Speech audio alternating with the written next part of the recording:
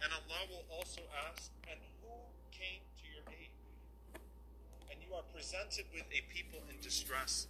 You need them as much, if not more, than they need you. What does it mean to actually be the answer to someone's prayer? How beautiful is it when that person raises their hands to the skies for you? No barrier between them and Allah subhanahu wa ta'ala, and then you meet them on the day of judgment.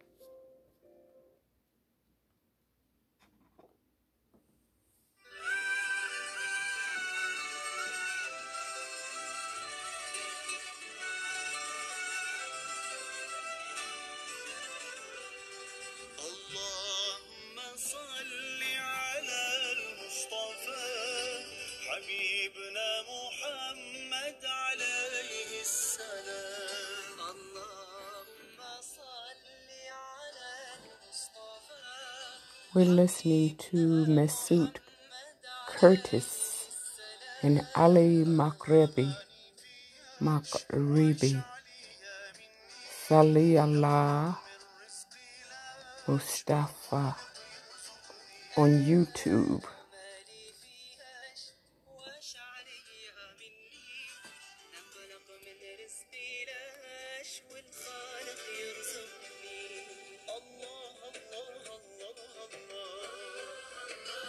And welcome into the show at 10:17 p.m.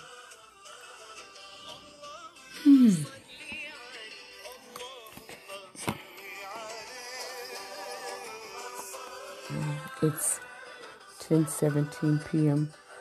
Tuesday, December the 8th, 2020. So we've survived 100% of all the worst days so far. So I just had to shout us out because that was something that nobody could dream. We could never dream 2020, but it happened. Oh, we have to celebrate the last 4 years are almost done. In just about, 2-3 weeks? 4 weeks at the most? Yeah.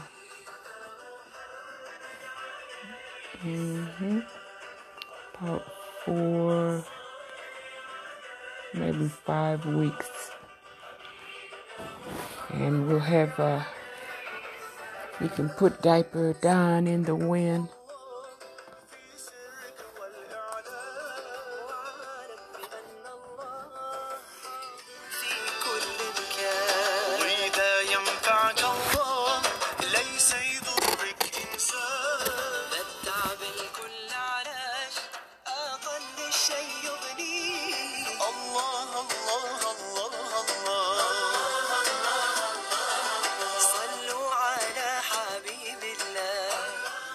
It's a YouTube video, Masood, M-E-S-U-T,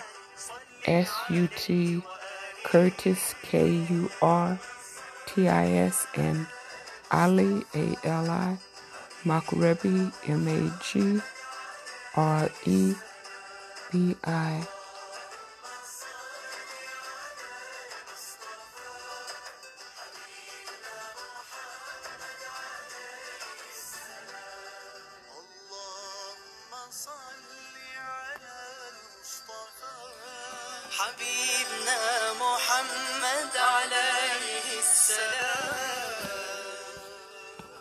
Awakening Music. They have 10 million plus subscribers. About 10.5 million.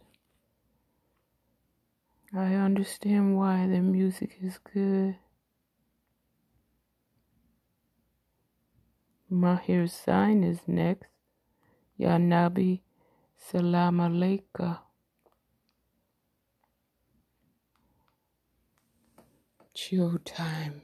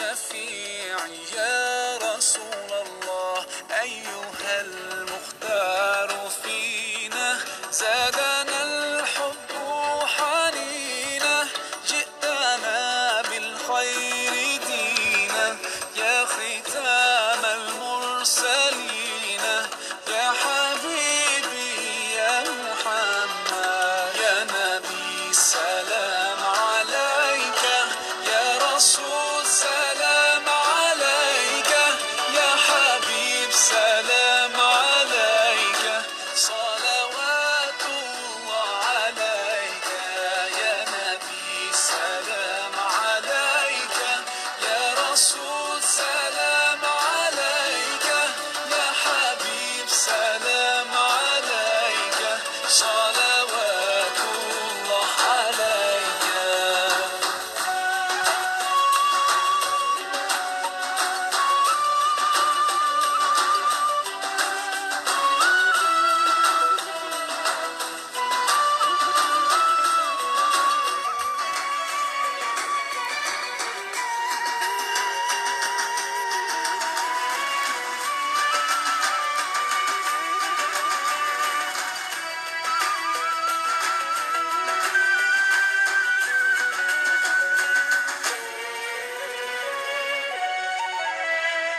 يا نبي سلام عليك يا رسول سلام عليك يا حبيب سلام عليك صلوات الله عليك يا نبي سلام عليك يا رسول سلام عليك يا حبيب سلام عليك صلوات الله عليك يا نبي سلام عليك يا رسول سلام عليك يا حبيب سلام عليك صلوات الله عليك يا نبي سلام عليك يا رسول سلام عليك يا حبيب سلام عليك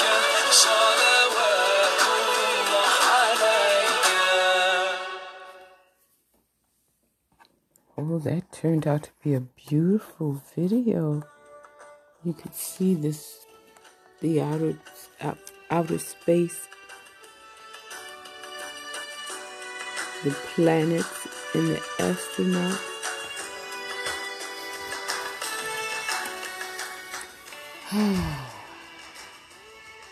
Such calm, relaxing music. Maher Zain, Sami Yusuf, and now this new one. That's the first time I heard the other one. Oh, Maulaya is coming up next with Maher Zain, and it's all in Arabic.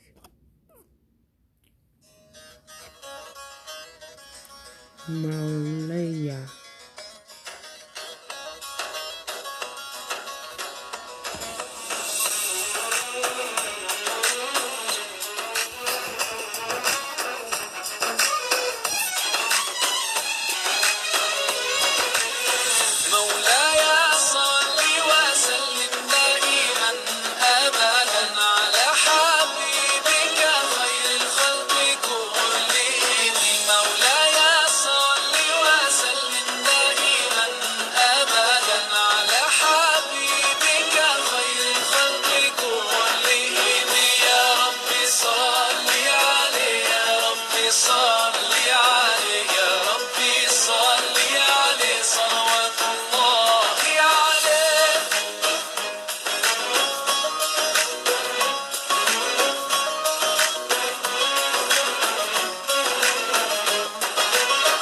البدر كطلعته وجه جميل والشمس كبسمته ظل ظليل هو عبد الله سيد الخلق ومصطفاه وحبيب الله خير مبعوث من وحي الله. مولاي صل وسلم دائما أبدا على حبيبك خير الخلق كلهم.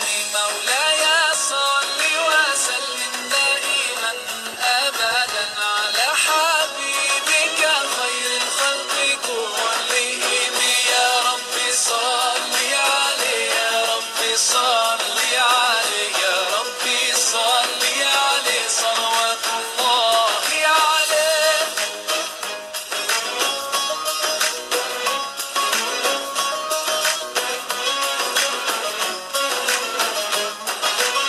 هو خير عباد الله خير البرايا، حي فينا بهداه حلو الوصايا.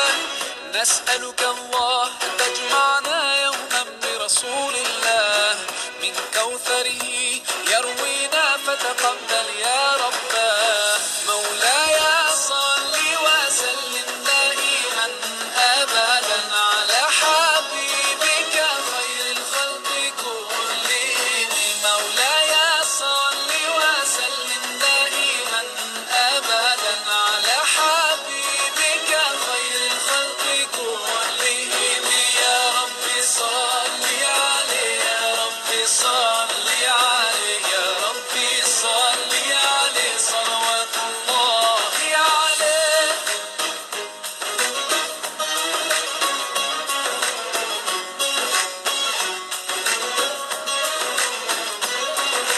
طاهر القلب نقي ذاكر لله، المصطفى الصفي صلى عليه الله. أخلاقه وصفاته سبحان من سواه، هو قدوتي وحبيبي ودعوة النجاة. يا رسول الله يا حبيب الله، اكتب لنا نلقاه ندعوك يا رباه.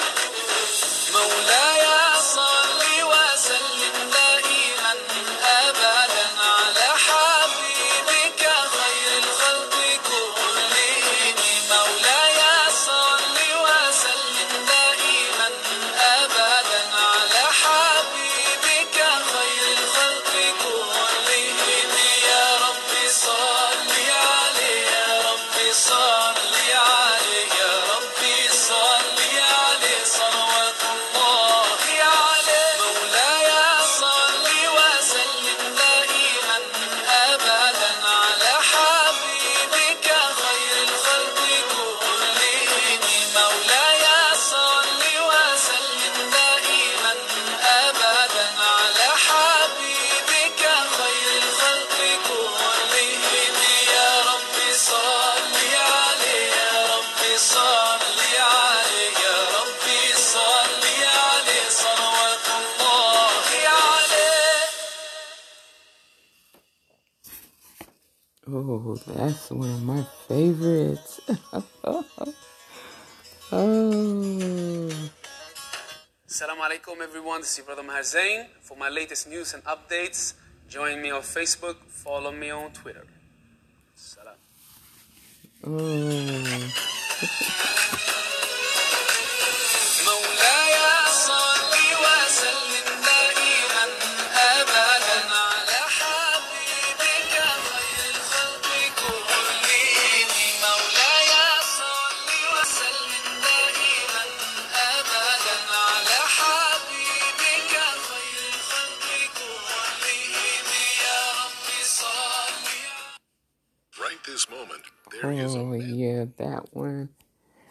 Oh, that one is too good. The next one, The Best of Maher Zain, full album, Terbaru, The Best of Zain.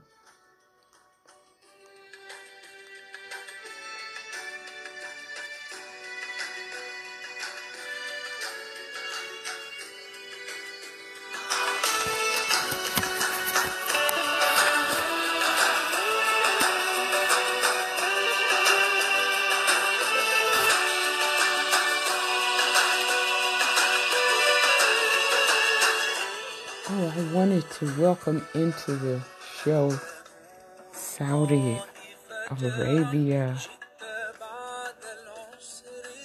and all the entire world and the people that have listened to the companion show, Get Your Last Chat On with Su Yang, and now are listening to this show, an even bigger fly on the wall. Thank you for your support. Welcome in to the Global Family Village, where nobody can separate us. Nothing can separate us.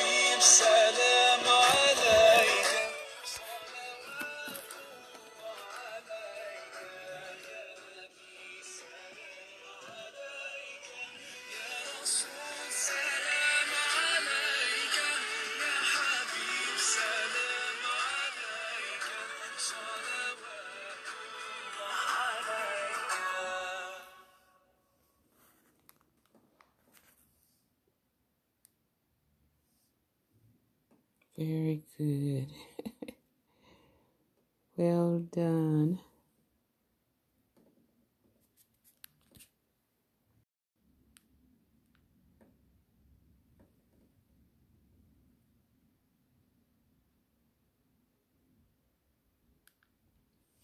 KTLA in Los Angeles, Channel 5, 6 hours ago, had an updated report the Trump administration dove back into Capitol Hill's confusing COVID-19 negotiations on Tuesday, offering a $916 billion package to House Speaker Nancy Pelosi that would send a $600 direct payment to most Americans, but eliminate a $300 per week employment benefit favored by a bipartisan group of Senate negotiators.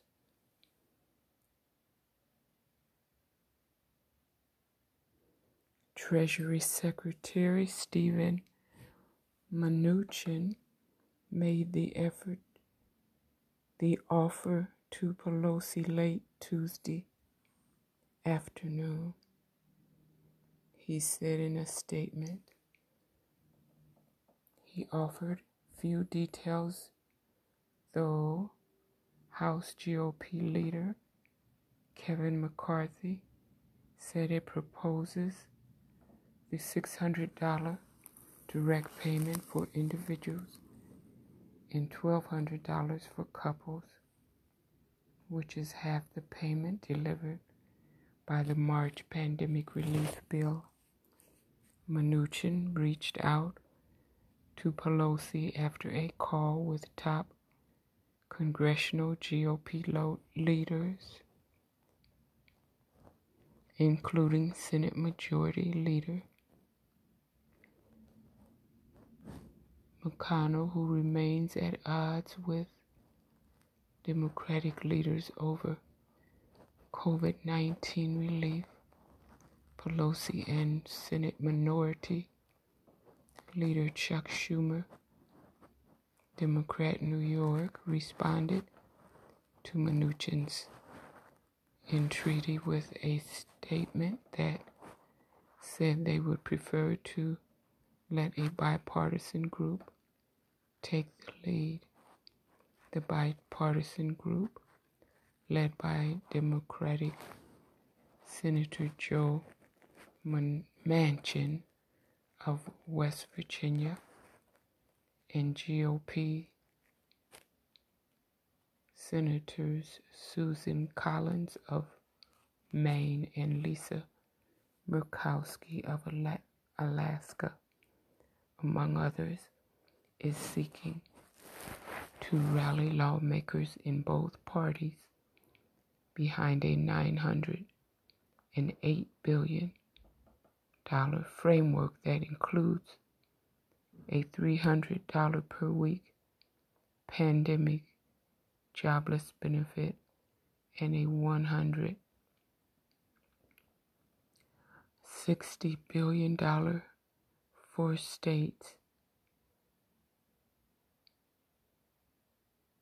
and local governments. It is more generous than a GOP plan that's been filibustered twice already, but far smaller than a wish list assembled by House Democrats. This goes on for another, another 10 or more paragraphs. But the bottom line is,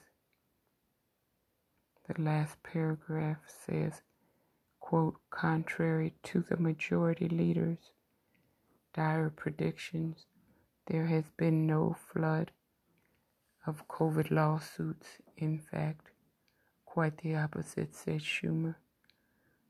Far from the pandemic of lawsuits, there's barely been a trickle.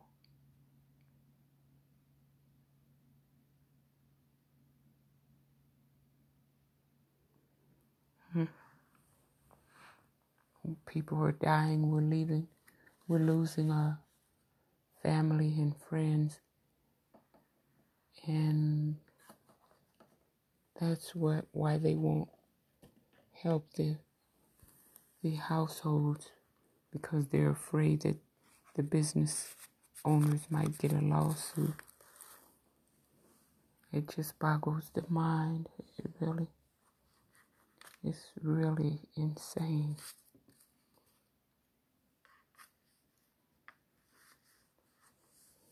Wow.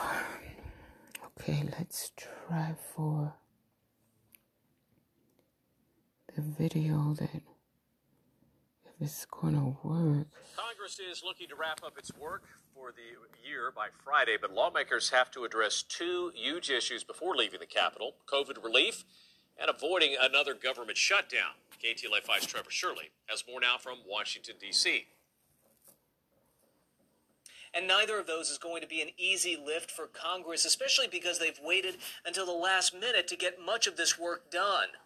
The top priority is going to be passing an annual spending bill. That has to happen by December 11th. Otherwise, the government won't be funded, and we'll find ourselves dealing with another government shutdown. In terms of coronavirus relief, that's also something Congress needs to tackle, and it looks like both sides are getting closer to an agreement on a package of just over $900 billion, with money for testing, vaccine distribution, and billions of dollars to help state and local governments. It's also something the president says he would likely sign. There's also the defense bill to fund the military, which has to get passed too, and it looks like Congress will vote on that Tuesday or Wednesday. The president, however, said he would veto that because part of it orders military bases named after Confederate leaders to be renamed. But Congress would likely override his veto, so the question is whether the president wants one of his final acts in office to be overruled by Congress. And again, a very busy week here in Washington. A lot of work for Congress to get done, and not much time to do it. Reporting in Washington, I'm Trevor Shirley, KTLA 5. Can you imagine if the rest of us did our job like they do theirs? We would be fired right away.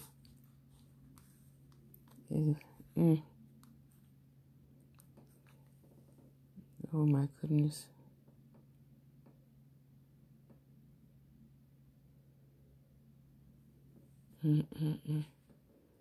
Oh well. It's the way the world, it's how the world turns. It's just incredible. Just incredible. Let's find Logan Alec, CPA. He has, most of the time he has daily updates on the stimulus package negotiations.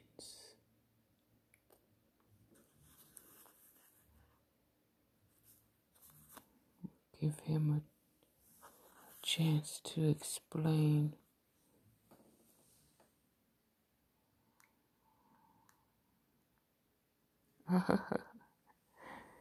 He's really frustrated with the Congress.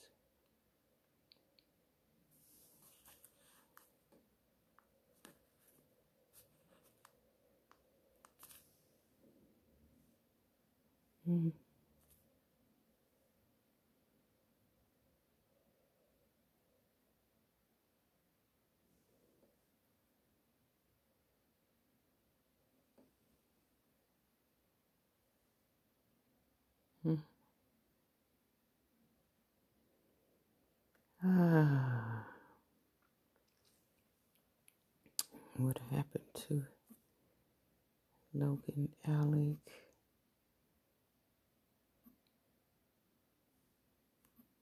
His page was there 1 minute and gone the next. Today, folks, but there are actually multiple stimulus updates today. I'm not just blowing smoke for clicks and views. In my update this morning, I told you that rumor has it that Senate Majority Leader Mitch McConnell is warming up to the idea of more stimulus checks in the next COVID relief bill. In my second video today, I told you that rumor has it that the White House is pushing for for $600 stimulus checks. And just now, Secretary of the Treasury, Steven Mnuchin, released a statement saying that today at 5 p.m. Eastern Time, he presented to Nancy Pelosi a new stimulus proposal to the tune of $916 billion. In this statement, Mnuchin said that President Trump has reviewed this thing. Senate Majority Leader Mitch McConnell has reviewed this thing. Top House Republican Kevin McCarthy has reviewed this thing. And Mark Meadows too, but he's not as important, right? And get this. Bloomberg is reporting. Now, Mnuchin didn't say this in a statement, but Bloomberg is reporting that there are $600 stimulus checks in this new Mnuchin proposal. But they had to take something very important out in order to put those stimulus checks in. Can you guess what it is? You might be able to guess. I'll tell you later in this video when we look at the Bloomberg piece. But now let's look at the statement itself. So here's the statement from Steve. So Speaker Pelosi and I spoke at 5 p.m. today, and on behalf of the President, I presented a billion proposal, which is a slightly larger package than the bipartisan proposal of $908 billion. This proposal includes money for state and local governments and robust liability protections for businesses, schools, and universities. As part of this proposal, we'll fund it using $140 billion in unused funds from the PPP and $429 billion in Treasury funds. So that's the money that the Fed, right, so they'd put back into the Treasury, right, when Mnuchin requested it. The lending facility money. Chief Meadows and I have reviewed this proposal with the President, Leader McConnell, Leader McCarthy. I look forward to achieving bipartisan agreement so we can provide this critical economic relief to American workers, families, and businesses. I mean, this is huge, right? He's saying that basically the White House is on board, Senate Republicans are on board, and House Republicans are on board, right? And he's given this to Pelosi. Before we talk about the stimulus check thing, look what Mnuchin says in the statement is included here. Money for state and local governments and robust liability protections for businesses, schools, and universities. Now, this is interesting because just earlier today, Mitch McConnell said, hey, we should just throw out liability protection and state and local government funding here, and deal with that later, right? And that was kind of shocking, right? Problem Solvers Caucus said, heck no, McConnell, what the heck are you thinking? Let's not do that. How about no? But then he had a statement from Mnuchin saying that McConnell is apparently on board with this new proposal. That includes state and local government money and liability protection, right? So that's all Mnuchin said in the statement, okay? So that's the primary source, right? However, Bloomberg, which is I found to be a fairly accurate source of information around the stimulus stuff, let's look what they said about this new proposal. They're saying the Mnuchin plan includes stimulus checks, $600 per qualifying adult, another $600 per child. And they're sourcing this not to some anonymous source, but to top House Republican Kevin McCarthy. However, this is the bad news. Bloomberg is saying these checks would be in place of $300 a week unemployment. Okay? It says these checks would be in place with a $300 a week temporary supplementary unemployment benefits included in the bipartisan proposal. However, they say it does extend, okay, the PUA and the PEUC, but it takes out, right? It doesn't include supercharged unemployment to $300 a week. Is this trade-off worth it, right? I guess it depends if you're unemployed or not, right? Because if you're unemployed, you would obviously want $300 a week. I don't know what's going on with my computer here. Because if you're unemployed, you would obviously want $300 a week, right, for 4 months over 1 times 600, right? But I guess if you're not on unemployment, you'd rather get something rather than nothing, right? So it's very interesting what the Republicans are doing here. And this is kind of consistent with the Republican mantra, right? That the unemployment, it encourages people not to go back to work, right? That's what they've said kind of off and on throughout this whole thing, right? So they'd rather put the stimulus check in there than that $300 weekly unemployment, right? So that's interesting. Let's go back to the Bloomberg article. Okay, it says $160 billion for aid to state and local government, right? So that's the same as the $908 billion proposal. Another $100 billion for education funding. Okay, and here's an interesting thing. Representative Hakeem Jeffries, right, who some were saying should replace Pelosi as Speaker of the House, called Mnuchin's move a step in the right direction and said, I think this plane, sorry, I'm not sure what's going on my computer, I think this plane is going to get landed, However, Senate Democratic leader Chuck Schumer said earlier today that Democrats view stimulus checks as needed to be added to the $908 billion package and not replace other elements, right? Problem is, by this kind of Schumer schema, yeah, Mnuchin put the stimulus checks back in, but he took out another essential element, the unemployment. Okay, so it's kind of weird. We have Hakeem Jeffries, right, who is a somewhat prominent member of the House from the Democratic side, kind of supporting Mnuchin's proposal here. But then we have Chuck Schumer, the chief Senate Democrat, right, based on his words this morning, probably not being comfortable with this thing. All right, folks, so let me know in the comments, which proposal do you like better?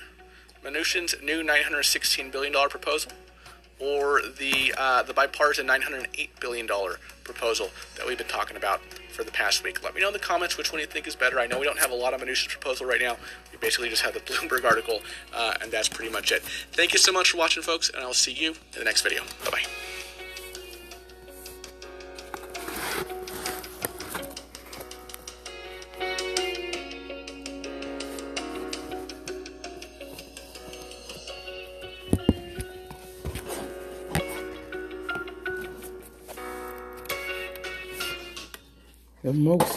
The most interesting part about that is they have to know. They have to know that people can barely scrape by now. Oh, listen to Biden. 19 and counting. Last week, COVID-19 was the #1 cause of death in America. For Black, Latino, and Native Americans, we're nearly 3 times as likely to die from it. COVID-19 is a mass casualty. For families and friends left behind, it's a gaping hole in your heart that will never be fully healed. As a country, we've been living with this pandemic for so long, we're at risk of becoming numb to its toll on all of us. Yep. You know, we're resigned to feel that there's nothing we can do. We can't trust one another. That we must accept death, pain, and sorrow. We're in the midst of this deadly pandemic that has infected almost 15 million Americans, 1 out of every 22 people in our country, often with devastating consequences of health. And at this very moment, what is the outgoing administration asking the Supreme Court to do in the United States Supreme Court? To repeal the entirety of the Affordable Care Act when we need it most. A law that's on the front lines against the pandemic.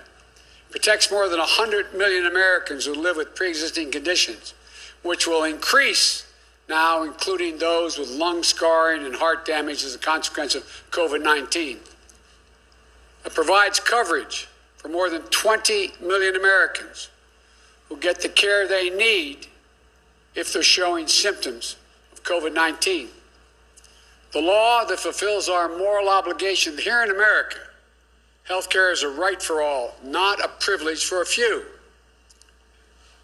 But as all of you know, I know that out of our collective pain, we're going to find a collective purpose to control the pandemic, to save lives, and to heal as a nation. Today, I'm pleased to announce a team that is going to do just that. It's a team of world-class experts at the top of their fields, crisis tested, defined by a deep sense of duty, honor, and patriotism. They're already ready to jump in. They've been advising me, many of them, for a long time. And they're going to be ready on day one to spare not a single effort to get this pandemic under control so we can get back to work, get back to our lives, get back to our loved ones. They'll lead the COVID-19 response across the government to accelerate testing, fix our supply chain, and distribute the vaccine.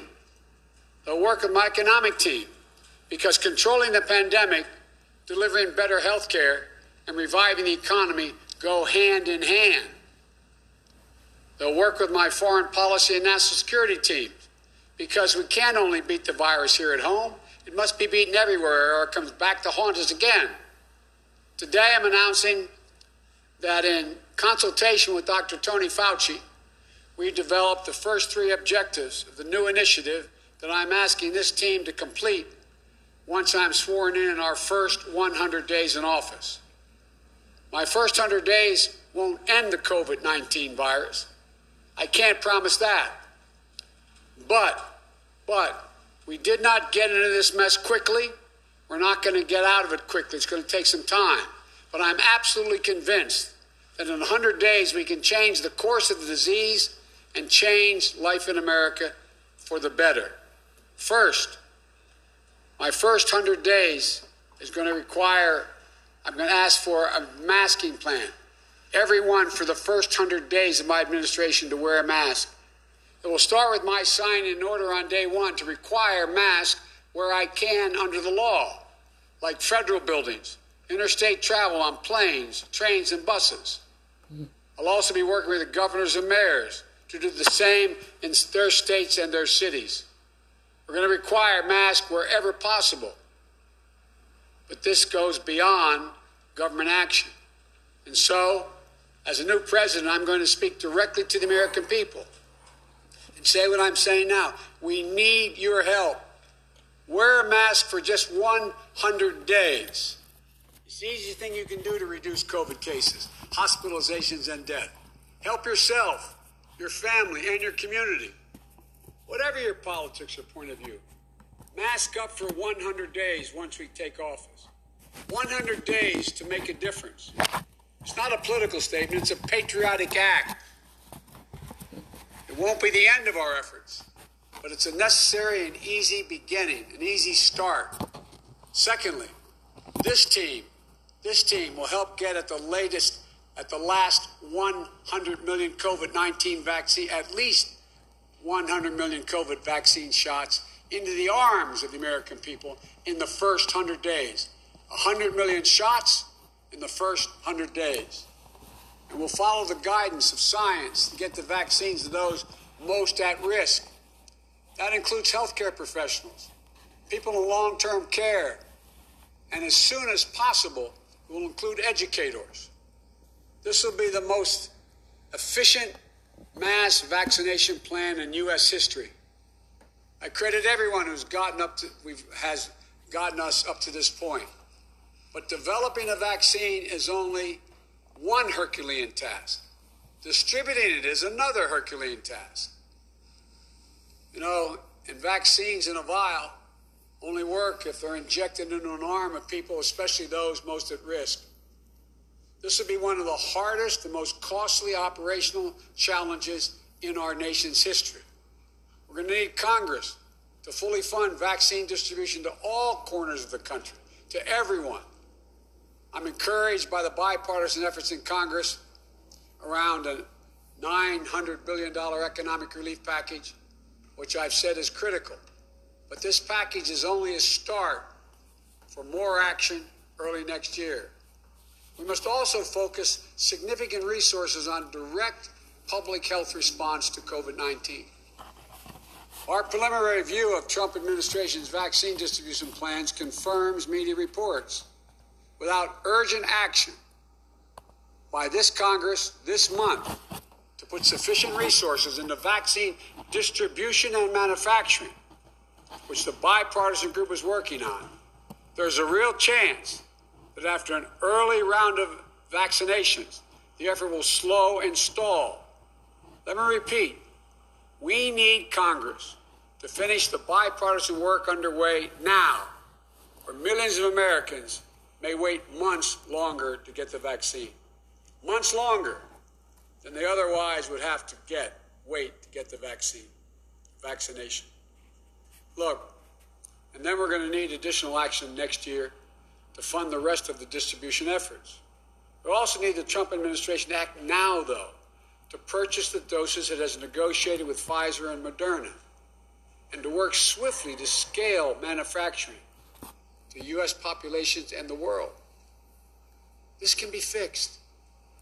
If it is fixed, my team will be able to get at least 100 million vaccinations done in my first 100 days. The third thing I'm going to ask in the 100 days, it should be a national priority to get our kids back into school and keep them in school.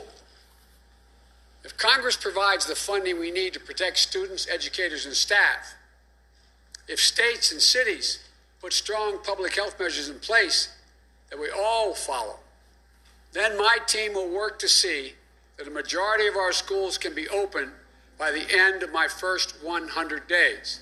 That's right. We'll look to have the most schools open that we can possibly in 100 days if Congress provides the funding we need. It's not a secret how to do it. Masking, vaccinations, opening schools. These are the three key goals for my first 100 days. But we'll still have much to do in the year ahead, and sadly, much difficulty as well. We'll be far, far from done. Yet, it's possible that after 100 days, we'll be much further along in the fight against this pandemic. And I'm grateful to the members of my COVID team that I'd like to introduce to you now, who will lead the way. I'm really proud of this group. For Secretary of Health and Education Service, I nominated Javier Becerra. Javier Becerra, excuse me. Becerra. The Attorney General of California, leading the second largest Justice Department in America, only behind the United States Department of Justice. And for nearly 25 years before that, he was a congressman representing Los Angeles, one of the largest, America's largest and most diverse cities. Javier spent a career fighting to expand access to health care, reducing racial health disparities, protecting the Affordable Care Act, and take on powerful special interests to prey on, profit off of people's health, from opioid manufacturers to big tobacco. During this pandemic, he'll protect the safety of the frontline healthcare workers, rooted out the fraud from the bad actors who take advantage of people. And he stood up for homeowners trying to pay their mortgages during this devastating economic crisis. There are things he's already fought for and accomplished in many cases. And as secretary, HHS secretary, he will skillfully oversee the CDC and the FDA, Medicare and Medicaid. No matter what happens in the Supreme Court, he'll lead our efforts to build on the Affordable Care Act. He'll work to dramatically expand coverage and take bold steps to lower health care and prescription drug costs. Javier is a key leader who lead a key agency charged with protecting the health and wellness of the American people. He's also the first Latino leading HHS, the son of a working class immigrant family that came from Mexico, a true public servant who's dedicated his career in the service of the people and the service of this country that we all love. To serve as coordinator of the COVID-19 response team, I'm turning a world-class manager and leader. I've known Jeff for a long time, from the first and last days of the Obama-Biden White House, and throughout the campaign and now the transition. There's no one else you'd want to help manage some of the most consequential and complex priorities of the country. Director of National Economic Council for President Obama, Acting Director for the Office of Management and Budget. Was there during the Great Recession as we went from crisis to recovery to resurgence in 8 years. He was there to lead the team and help implement the Affordable Care Act and get healthcare.gov up and working at a critical moment. That was a monumental feat that required vision, patience, experience, fortitude, and real expertise. Well respected across the aisle and around the country, from business to labor leaders to entrepreneurs to educators. Chairman of the board of the Children's National Medical Center, one of the world's top children's hospitals. Jeff knows how to build and lead a team, how to identify and solve problems, and how to fully mobilize the federal government on behalf of the health, safety, and prosperity of the American people. Jeff Zients, thank you for being willing to do this again. The Surgeon General of the United States, I nominate a man who could do any of these jobs, I think, but Dr. Vivek Murthy. You've worked with me for a long time. He's a renowned physician and research scientist, a trusted national leader on health care, and for me, a trusted advisor during the campaign and transition. This will be the second time serving as America's doctor, having served in this role under President Obama. During his tenure, he took on some of the most pressing public health issues we face. Excuse me, from the opioid crisis to threats to America's mental health.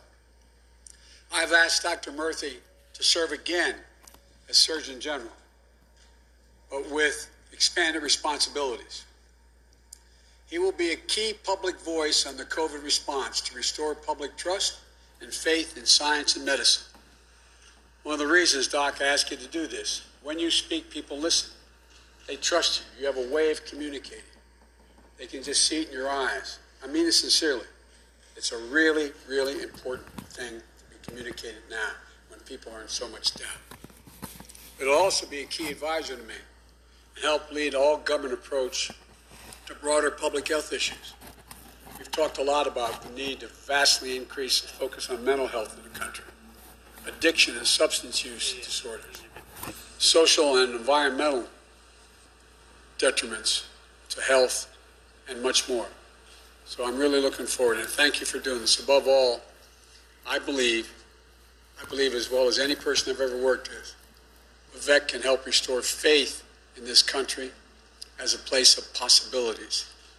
The son of Indian immigrants who raised their children to always believe in the promise of America. Dr. Murthy will be one of my most trusted public health and medical advisors, and I'm grateful, and I mean it sincerely, Vivek. I'm grateful for your willingness to continue to stay in public service. And for Director of the Center for Disease Control, the CDC, and Prevention, I might add, I appoint Rochelle Walensky. She's chief of infectious disease at one of the country's most preeminent hospitals, Massachusetts General in Boston, a distinguished professor at Harvard Medical School, and a world-class physician, one of the nation's foremost experts on testing, treatment, and eradication of viruses. She has served on the front lines on the COVID crisis. She's conducted groundbreaking research on vaccine delivery, including how to reach underserved communities that are too often hit first, hardest, and treated last. Dr. Walensky's work was instrumental in helping the world mitigate the public health crisis of HIV/AIDS. It inspired her as a young doctor to pursue her pioneering research in virus containment. Now, she will bring her expertise to bear against COVID-19. She's uniquely qualified to restore morale and public trust. She'll marshal our finest scientists and public health experts at CDC to turn the tide on this urgent crisis we're facing today. Because of the pandemic's disproportionate impact on communities of color, I concluded that we needed a COVID-19 equity task force. To chair it, I appoint Dr. Marcela Nunez-Smith, one of the country's foremost experts on healthcare disparities, Associate Professor of Medicine and Public Health and Management at Yale School of Medicine, Founding Director of Yale's Equity Research and Innovation Center, and co-chair of my COVID-19 Transition Advisory Board. Dr. Nunez-Smith will lead our efforts to provide care to the communities most in need and most affected by the pandemic and often overlooked. She'll ensure that fairness and equity are at the center of every part of our response. This is a central front in our fight against this pandemic, and I'm grateful Dr. Nunez-Smith will lead this charge. And finally, as both head of my National Institute of Allergy and Infectious Disease and my chief medical advisor on COVID-19, I'm pleased to say that Dr. Tony Fauci will be a member of my COVID team. By now, Dr. Fauci needs no introduction, but he'll have my gratitude when I'm president, the 7th president he will have served. We know each other, we've known each other for a long time. And I'm so grateful when I called him almost before I asked, he said yes. I've seen him take on HIV/AIDS, H1N1, Ebola, Zika, COVID-19, and every infectious disease in between over his nearly 40 years of service to our country. Dr. Fauci is trusted, a truth teller, a patriot. Like every good doctor, he'll tell me what I need to know, not what I want to know. What I need to know, not what I want to know. This is my core COVID healthcare team. Before January 20th, we'll be adding more leaders to oversee vaccine distribution, the supply chain, testing, and other key functions. To each of you on this team, you have my gratitude, and I mean that. You have my gratitude for answering the call to serve.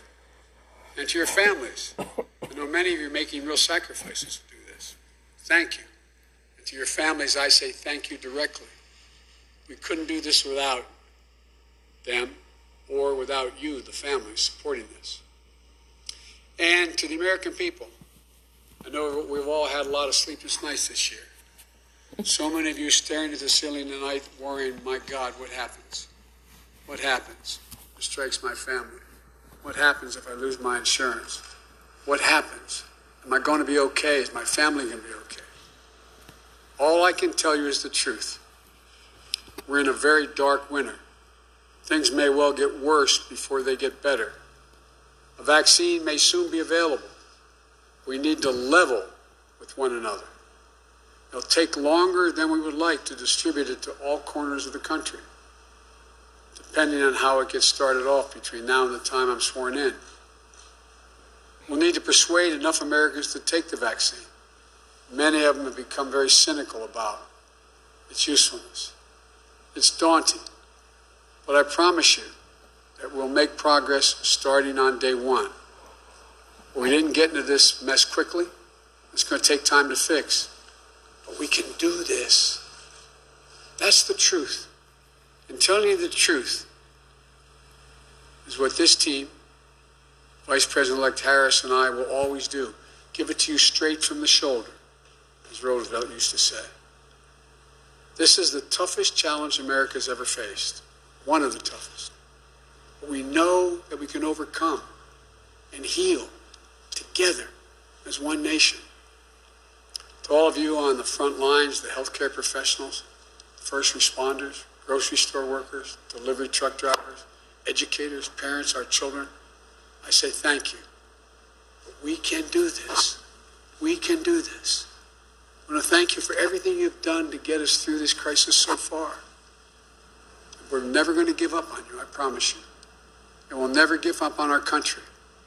We can do this. There's nothing we've ever failed to do when we've decided to do it together. That's America. To all those who have lost in this pandemic, all those who are sick and suffering, our hearts go out to you. Many of us know what it's like. May God bless you all, and may God protect our troops. Thank you for listening. Now I'd like to turn it over to the team, starting with our next Secretary of Health and Human Service, Javier Becerra. Javier, thank you for being willing to take on the responsibility.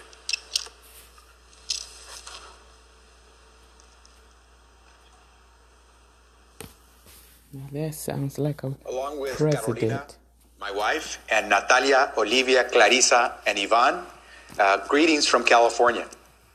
Mr. President-elect, Madam Vice President-elect, I am honored and excited to join your team. The mission of the Department of Health and Human Services has never been as vital or as urgent as it is today. The COVID pandemic and its economic fallout have thrust families into crisis. Too many Americans are sick or have lost loved ones. Too many have lost their jobs, and with that, their health care and hope. You have made it clear, Mr. President-elect, that to build back a prosperous America, we need a healthy America. That then will be job one for your team at HHS. 55 years ago, during another time of hardship, former Health Secretary and fellow Californian John Gardner said, "What we have before us are some breathtaking opportunities disguised as insoluble problems." Gardner went on to help President Lyndon Johnson build the Great Society, ushering in Medicare, Medicaid, and civil rights that brought greater equity, greater opportunity, and greater hope to all Americans. Now it's our turn to discover the breathtaking opportunities before us in the midst of this hardship and pain. It's our turn to build up And to back up our doctors and medical professionals, our hospitals and clinics battling the coronavirus. Our turn to restore faith and confidence in our leaders, to deliver solutions that unite and heal us and inoculate us from fear. Our turn to spur our brightest minds to launch the next generation of innovative medicines and cures. And it is our turn to build a nation where, as the president-elect so often says, healthcare is a right, not a privilege. At HHS, tackling pandemics, saving lives, keeping us healthy should be our calling card. And we won't forget that there is a second H in HHS, the human services, the work we do for our children, seniors, and disabled. They will stand tall in a Biden-Harris HHS. Almost a year ago, on New Year's Day, my father Manuel passed away peacefully at home surrounded by his family. We got to celebrate Christmas together. And when the end came, my dad knew we were there with him. No one should ever have to die alone in a hospital bed, loved ones forced to stay away. That seems so contrary to the values of a great nation, the values that drew my parents, like generations before and after them, to come to America. Manuel and Maria Teresa had only their health and hope when they arrived in California. A road construction worker with a 6th grade education and a clerical worker who arrived in her teens from Guadalajara, Jalisco, Mexico. As they helped build a better California, they built a pretty good partnership that lasted 67 years. And while they never got to experience the inside of a college, they did send their 4 kids there, as well as to the military. Now, President-elect Biden has offered me a breathtaking opportunity to work with his team to shape our healthcare future. I share the President-elect and Vice President-elect's determination to rebuild unity and civility in America. We know it takes hard work. We know we must do it together. We know it will be key to building critical momentum and support for the prevention and treatment of the coronavirus. Those values and priorities will help us emerge from this pandemic a stronger, more just, and more equitable nation. Literally, there are millions of small business owners and tens of millions of workers who are counting on us. I am proud to have this chance to implement the President-elect's vision for a better America through the challenging assignments that are in store for the Department of Health and Human Services. Mr. President-elect, Madam Vice President-elect, thank you for this opportunity to serve.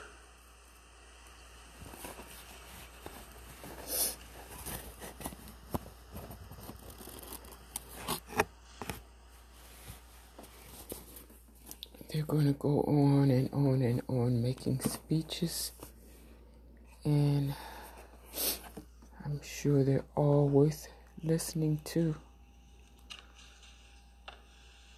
But it's going to take them, Mr. President-elect, maybe Madam another Vice hour President-elect, to finish or thank longer. you for your trust and your confidence. I bring greetings and thanks also from my grandmother, Sarojini, my mother and father, Maitreyi and Halagiri Murthy, from my sister Rashmi and brother-in-law Amit, and from my dear wife Alice, and my dear children Tejas and Shanti.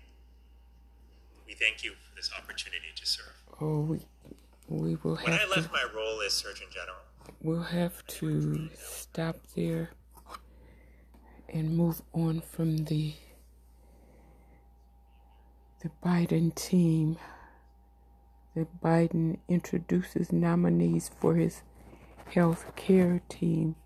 NBC News on YouTube.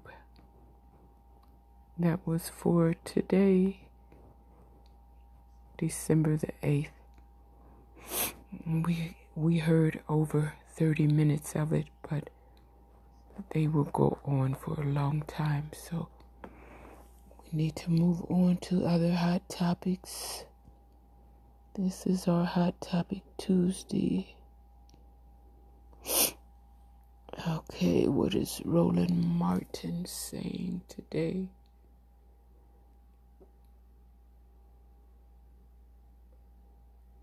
Oh, the Biden pick.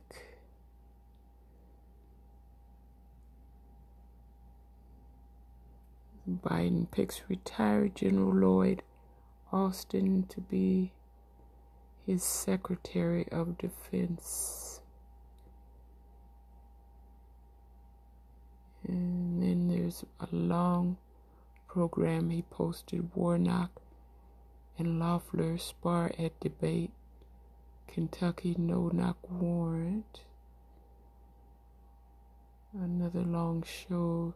John Ossoff, Gold TV, Georgia rally, Kamala Harris.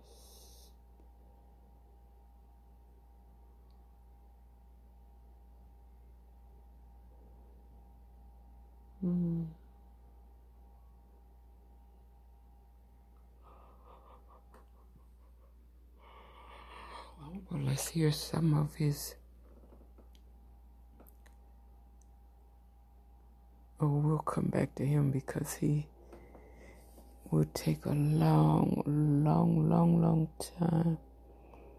Just see if we can find STEPHEN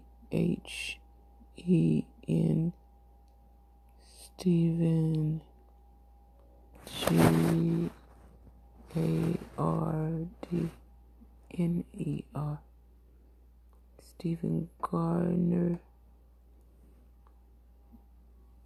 Stephen Gardner. He should be happy today. 10 hours ago, stimulus check 2 and second package update. Let's see what he's going to say. Directly with President Trump about stimulus checks and how the stimulus checks would help the American people and how stimulus checks would boost the American economy. Hello and welcome to today's December 8th second stimulus check update and second stimulus package update.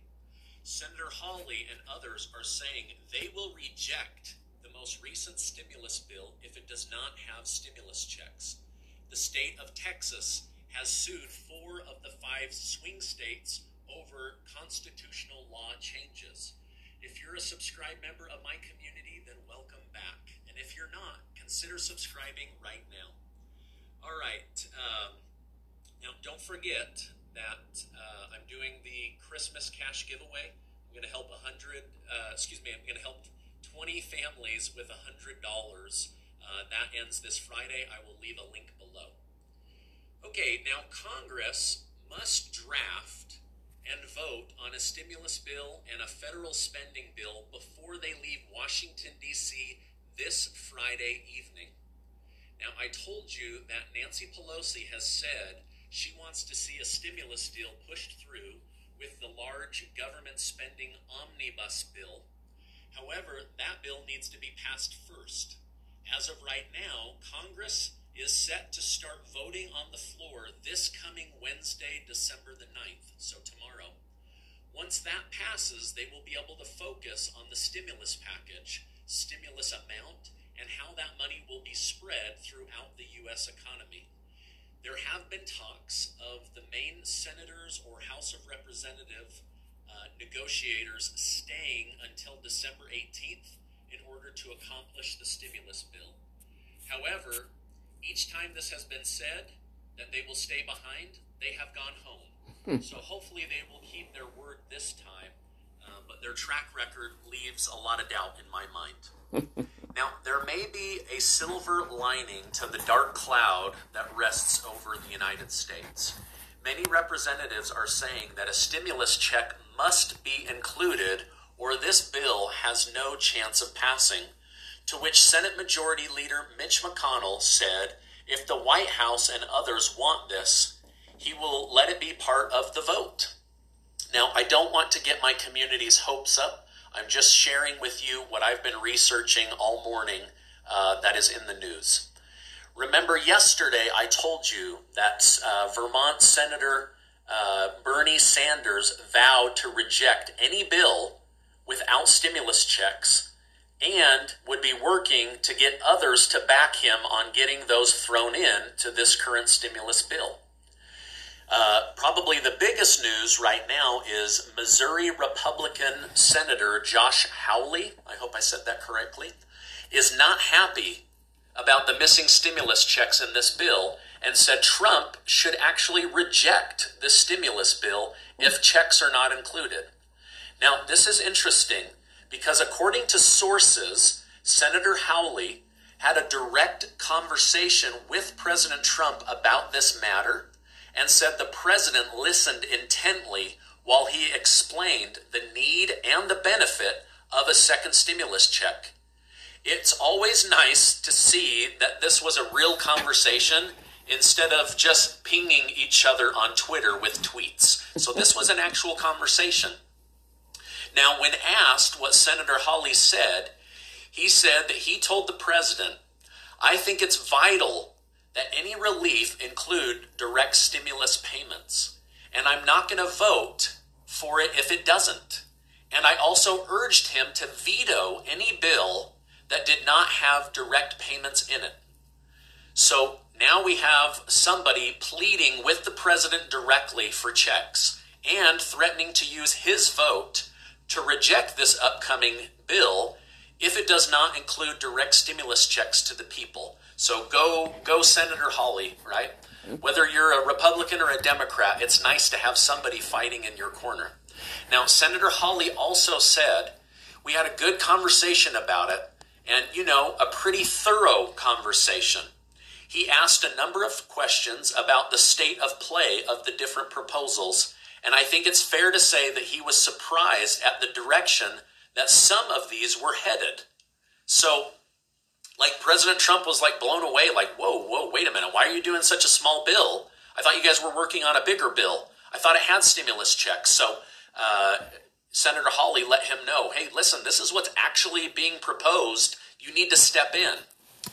Lastly, Senator Hawley said President Trump understands that Americans are hurting and need relief, which is why the White House continues to engage with those in congressional leadership who are serious about moving quickly to approve billions in aid. Hawley said in his opinion, stimulus checks should be seen as a cornerstone to this bill and not as something too expensive. So it's just so nice to hear somebody saying this because, we were all promised a second check all the way back in the spring.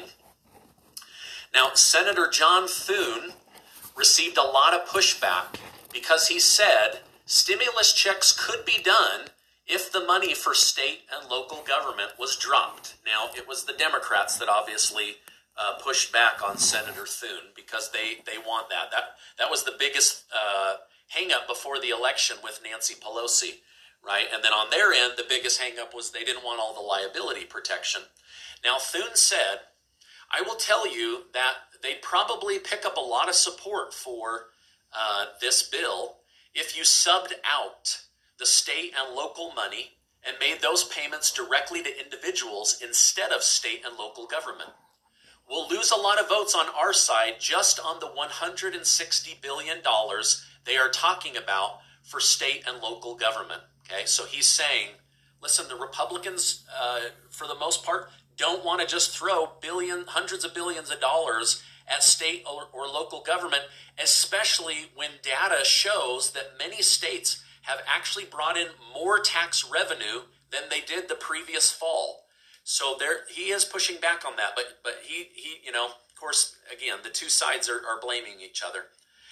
Now, Representative Tlaib and Elizabeth Warren also came out and said a bill without checks isn't worth passing.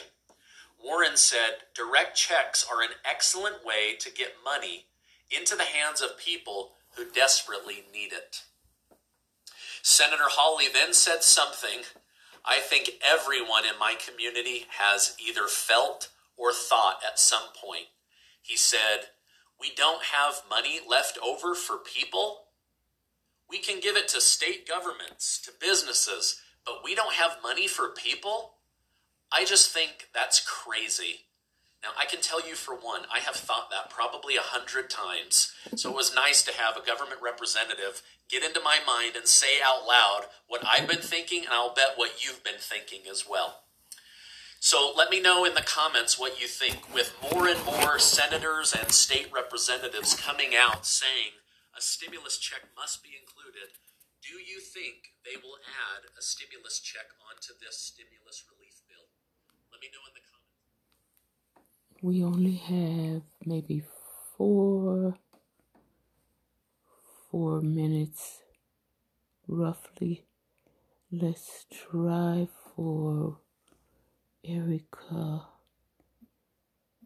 Attorney Erica Kahlberg.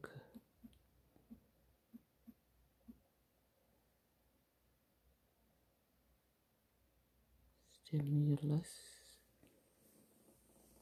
She may not say anything if they don't have an agreement.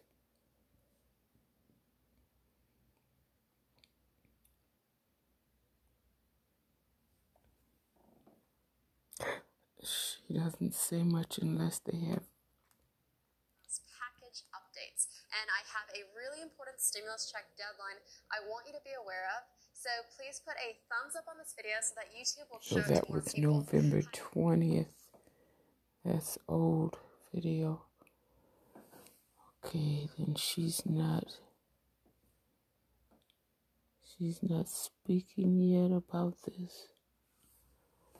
Apparently not yet. She waits until she has their signatures and copies of their transcripts.